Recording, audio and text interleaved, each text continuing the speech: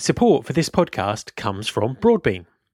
Broadbean is a smart, innovative, global recruitment technology business. They help recruiters to reach candidates in a fast, effective, and efficient way. From candidate attraction and job distribution to candidate sourcing and employee referral, Broadbean can help you post, search, track, socialize, and engage. They're also actively integrated with complementary tech businesses and job boards to make sure your recruitment process is 100% complete. Get the job done with Broadbean.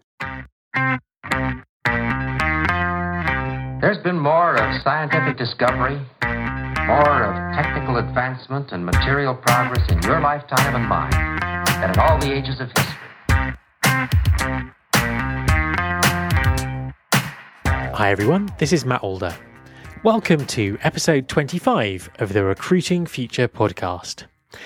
There is a huge amount of content published on a weekly basis about tools and techniques that can help employers recruit software engineers and other digital professionals. It can be very difficult to separate the sound advice from the clickbait and the product spin. My guest this week is Ken Ward of Wintercourt Consulting. Ken has 21 years of experience in tech recruitment, the last 11 of which have been spent in-house.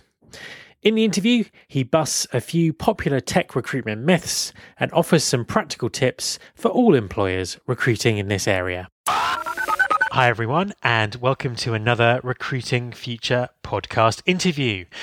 This week's guest is Ken Ward. Hi Ken, how are you doing? I'm very well, sir. How are you? I'm very good indeed. Enjoying the summer. Definitely enjoying the summer. So tell everyone who you are, what you do, and how you got to do it. Yeah, good question. So I'm Ken Ward. I'm co-founder of a business called Wintercourt Consulting. We provide in-house recruitment teams to startups.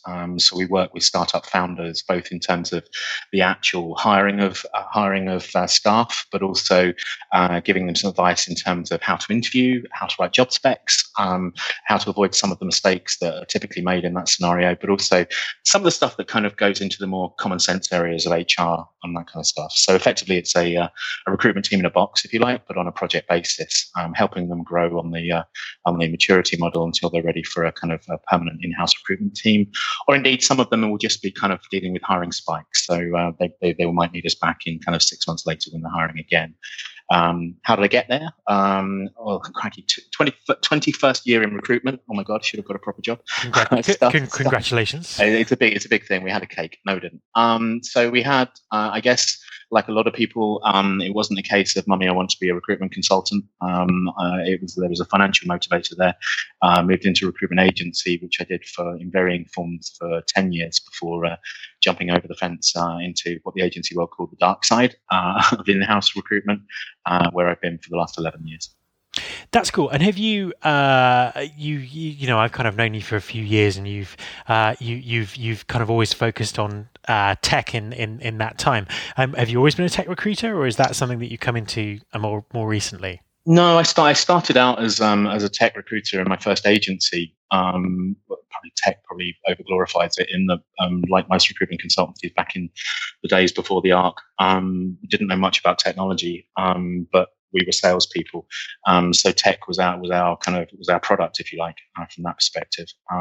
But I've built engineering teams over the course of my career. I guess when I moved in-house, the focus became more generalist, but hiring engineering teams was always part of our remit.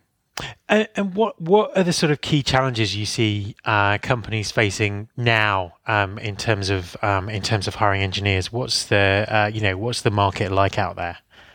I think part of it, I mean, I kind of, there's almost dealing with a lot of self-evident truths that are repeated out there, that we're challenging, a bit of myth busting that needs to be done, almost to kind of what's developed. And I guess a lot of this is inherited from our friends over in the West Coast in Silicon Valley, almost the cult of the engineer. And we see that in some of the silver bullet recruitment products that are being offered to us to solve all our technical recruitment woes. I think a lot of it is based on the premise, which is actually a misquote, around this whole concept of a war for talent and talent scarcity, and then various labor department forecast, be that with an OR or OUR, depending which side of the pond you are, about the number of technical roles that are kind of empty, etc. I think the reality on that is built upon actually the fact that a lot of our companies, we shouldn't use our poor process as an excuse, really blaming a scarcity of talent on the fact that, quite frankly, we're crap at recruiting. A lot of the time, we just need to get back to basics essentially, and understand that our tech candidate, potential tech employees are employees. They will have a lot of the same wants and desires as any other employee, and I think that's probably true of, in my opinion, the kind of the classification of millennials wanting different things. Often it's kind of people want to be treated with respect. I think part of it is really, again, I think sometimes where you'll have a brief from a hiring manager that I need 20 A player, as much as I hate that phrase, engineers, arriving on Monday. Well, frankly, Mr. Hiring Manager, you should have told us that 3 months ago. But hey, we have to deal with that as a recruitment team. But I think there's a lot of myth around that as well, and also how to access that talent. There's a lot of big myth. The self-evident truths that have been out there that engineers don't respond to LinkedIn requests. They do. And also there was a really interesting blog published by Glenn Cathey, talking based upon both the Stack Overflow report, and also there's some LinkedIn data in there in terms of how candidates like to be contacted. And you know what? One of the things out there, they actually like to be contacted by email. So a lot of us are saying kind of, we must move our whole recruiting initiatives to Facebook. We need to move all of our recruitment initiatives to Twitter and various other products that are out there. But actually what we need to do is actually not make any assumptions about our candidate pool, and just approach them where they are. And that will vary from skill set and, I'm sure, geography and everything in between. I think that's really interesting, because what I've noticed in the last couple of years is a lot of the recruitment products that have come onto the market that have got funding, particularly the stuff coming out of Silicon Valley, they always start with the premise that recruitment is broken. Yeah. It's always technical skill shortages that are used to kind of back that up, and they all seem to have the answer to fix it. And I think, as I said on our previous podcast, a lot of these sort of new products and technologies to help recruitment kind of look a little bit like the stuff that we've got already. They look like job boards and different versions of ATSs. I mean, what's your experience of totally that. I mean, a lot of these world? Are being offered. I mean, they're playing to what I call the cult of the engineer often. I mean, there's kind of one product that's kind of moved over from the West Coast that's its whole premise is don't apply to companies, let them apply to you, for which they then charge you a 15% bounty when you've done all the work in hiring, et cetera, et cetera. So I think there's definite need for more transparency in the process, but actually I think a lot of it is playing to kind of the ideals. Recruitment is broken. It's not. It obviously needs improving. It needs iterating and all those kind of good things. And we need to get better at it. But I think more often than not, you see hiring processes that are tortuous and drawn out, and are in essence often, particularly in the technical space, pissing contests where one engineer is trying to prove how much more they know than another, whether it's actually relevant to what they're hiring at all. I don't think it brings out the best of that. I think often as well, we're overhiring. This whole kind of concept again came out of West Coast of the 10 times engineer, which is based upon the premise that a great engineer is 10 times more productive than a poorer one. There's an obvious there's an element of truth in that a good one is better than a poorer one, but often, bearing in mind, you have to remember that a lot of the motivation for software engineers to join an organization, as much as you can read various blogs and videos from people like Joel Spolsky, the founder of Stack Exchange, where he paints a picture of an introverted software developer who wants to be left quietly, who doesn't want to be contacted by phone or email. I think that's a mirage. The software engineers that over my 21 years of recruitment are user facing. They have to have great communication skills. So a lot of the things that they will want as an employee will be common across any employee. being treated with respect, well remunerated, etc. But I think part of what really motivates them often is the working with great people, which I suppose the same could be true of any employee, but also they're motivated by the scale of the technical challenge that they're actually undergoing. Now, the reality is, be that in the startup world or the corporate, sometimes the scale of the corporate, the technical challenge is not that great. Now, so therefore, the reality is, why are we hiring this fabled 10 times engineer, or this kind of whether we call it the purple squirrel or the unicorn or whatever? Then actually, that's not what you need. One of my former CTO clients said, actually, sometimes we need foot soldiers as well as officers, to use that analogy.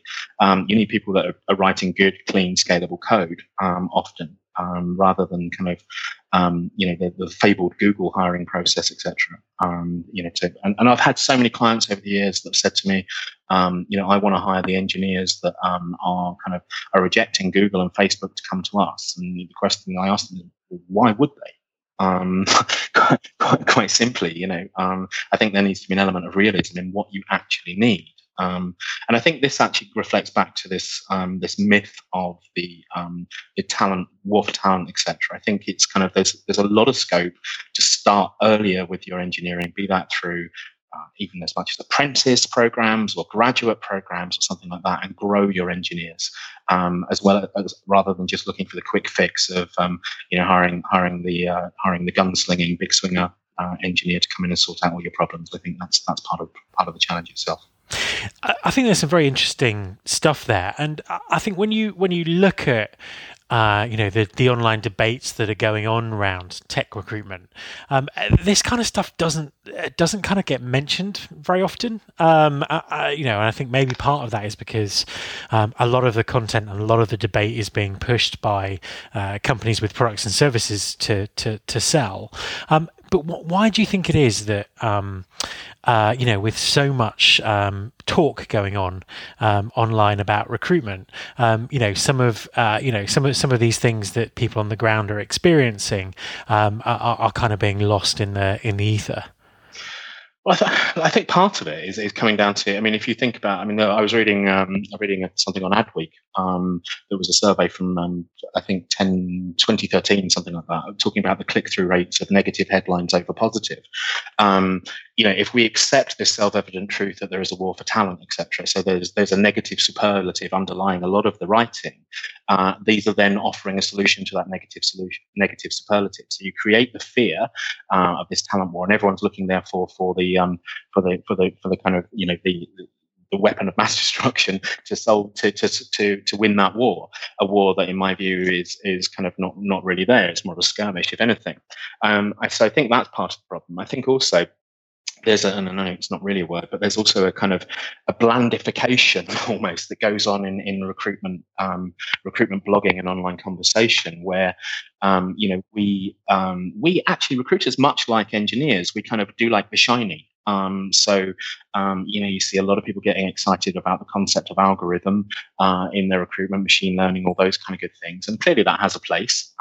However, I don't intend to get into a debate here as to whether you can replace a recruiter with an algorithm. You can definitely replace parts of that process, perhaps at most. But anyone challenging that is often seen as either a Luddite, to use that English phrase, or holding back progress, or often actually just called a troll just by questioning. I think what we don't do as recruiters enough, be it through fear of career advancement, or the fact that you're seen as a forward-thinking recruiter, so you're thinking of your next career move by speaking fluent algorithm. But actually, just focusing on doing recruitment well is a big thing.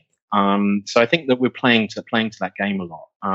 But it does frustrate me a lot that actually a lot of the talks, a lot of the products, as you said, or indeed people who might have a board advisory role with a particular product, we should question in this analytically, in the same way that I would hope question a news article and look for potential bias or self-interest in that, and not be afraid to question, but question openly.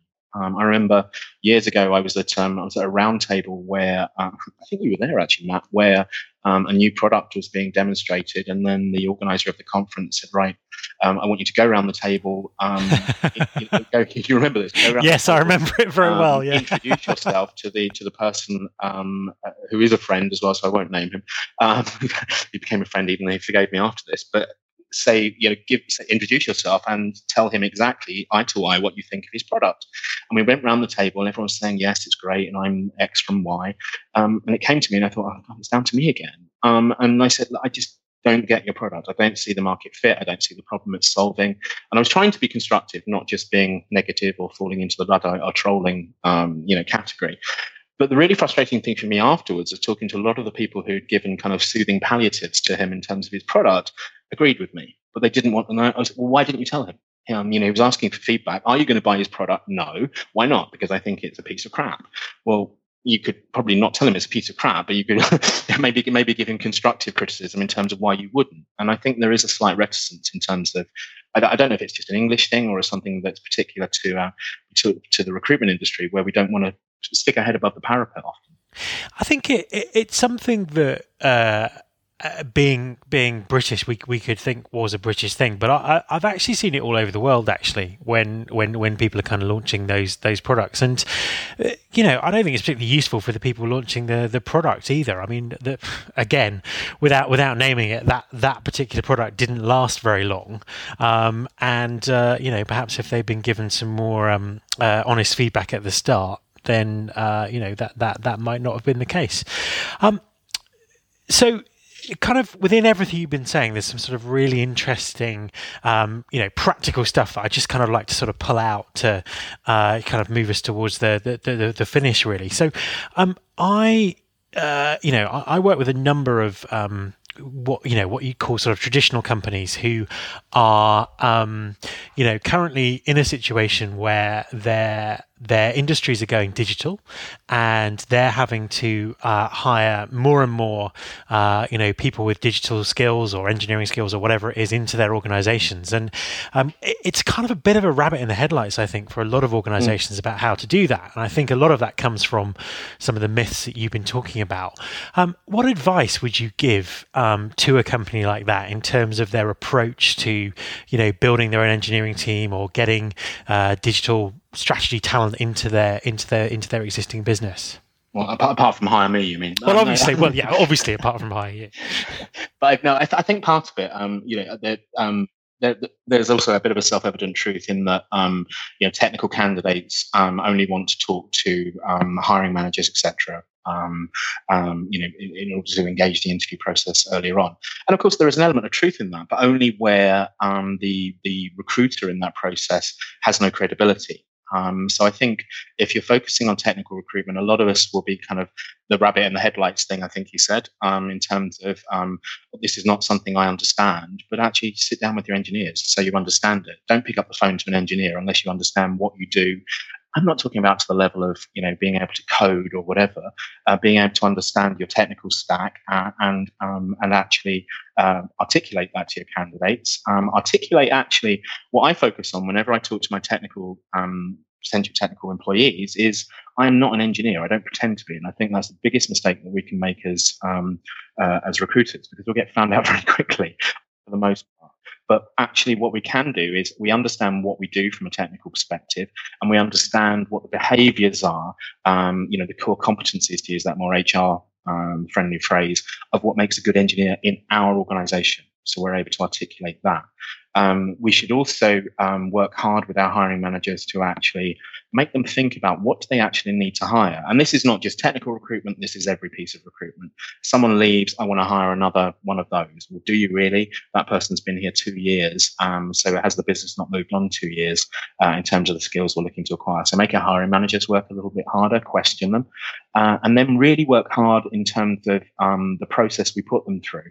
I'm not advocating, just making that entirely frictionless, as some of the much vaunted recruitment products that we mentioned earlier, or didn't mention, or hinted at, alluded to earlier, create that silver bullet, because we do need to technically assess our candidates. But let's work hard in terms of actually, is this fit for purpose, this process, which we should do as recruiters with everything we do. So let's not make it unnecessary. Let's not make it excessively painful. And then understand back to recruitment basics, right? In terms of actually talking to our candidates that we already have, in terms of understanding, well, where would they look for a job at the most basic, basic level. The other thing I think is not, for me, is taking perhaps a more holistic approach to the recruitment channels that you look to follow. Now, again, contrary to self-evident recruitment truths in technical recruitment, candidates do respond to LinkedIn requests. If your LinkedIn request is, bearing in mind the credibility that I mentioned earlier, informed and articulate and is appropriate. From that perspective, candidates do respond to job board advertising. I know that's probably contrary to most of what the industry is saying at the moment, but they really do. So you can still fill jobs through that. So if you have budget, don't be afraid to try stuff. The other thing is, I think, work out what's fit for purpose for your organization. So there aren't any silver bullets. That's the reality. So if someone says to you, all your technical recruitment should be done through Twitter, question that. Try it. If it doesn't work, because Twitter is a long play as opposed to a kind of a broadcasting channel, in my opinion, then you have to invest more time in it. So there's an ROI from a time perspective. If you have a wider budget, you have a little job board budget, you have time to work through LinkedIn and the other Stack Exchange and Stack Overflow and GitHub, etc. The other repositories. Then you should try all of those different channels. So you need to take a more 360 approach. Very wise words there. Final question. So what trends have you actually got your eye on? We've talked a lot about myths and cults and all these kind of things, but in terms of how the industry is developing, whether that's in terms of technology, in terms of approach, whatever that might be, what are your sort of tips for the future? What are you looking at with interest at the moment? Well, you're the futurologist, Matt. But I think. Look, again, a lot of it is kind of recruitment buzz phrases. It's the shiny, the algorithm, machine learning, etc. I do believe there are parts of our process that we can do better, and therefore that can be automated. So I'm looking at that with interest, and how that still retains the human touch, which I think is essential in the recruitment process. Ultimately, I think one of the false premises that algorithms, and this may I suppose in some part be covered by my ignorance in that perspective, that an algorithm will remove any bias, but to which I then counter, or who programs the algorithm in the first place? Yeah, exactly. So there is that element to it. Not to say that won't evolve. I think I don't think what anyone's cracked right yet is technical assessment. There's been various companies, startups, etc., that have come out, vaunting how they're going to solve this and how they're going to get the best technical candidates. And I don't think they've done that yet. So I'm always interested in products that will kind of add some value and therefore speed up the process, so that I, as a recruiter, when I present my CV to my internal hiring manager, ultimately, I can say, yeah, they conform to all of the things that we look for in what makes a great engineer from a behavioral perspective. But ultimately, if they can't code, then there's no point carrying on in the process. So if I'm at the front end of that process, as I think I should be as a recruiter, then I need something at that point that also gives me some kind of technical assessment of the candidate, so the hiring manager will say, yep, I know Ken gets what makes a great engineer, but also there's some kind of empirical evidence to back that up as well. So that's a big thing for me. Ken, thank you very much for talking to me. Absolute pleasure, as always. My thanks to Ken Ward. For show notes and past episodes of the podcast, please go to www.rfpodcast.com. You can also subscribe to the mailing list there and find out more about me on the Work with Matt Alder page. You can, of course, subscribe to the podcast itself on iTunes and on Stitcher. Thanks very much for listening. I'll be back next week, and I hope you'll join me. This is my show.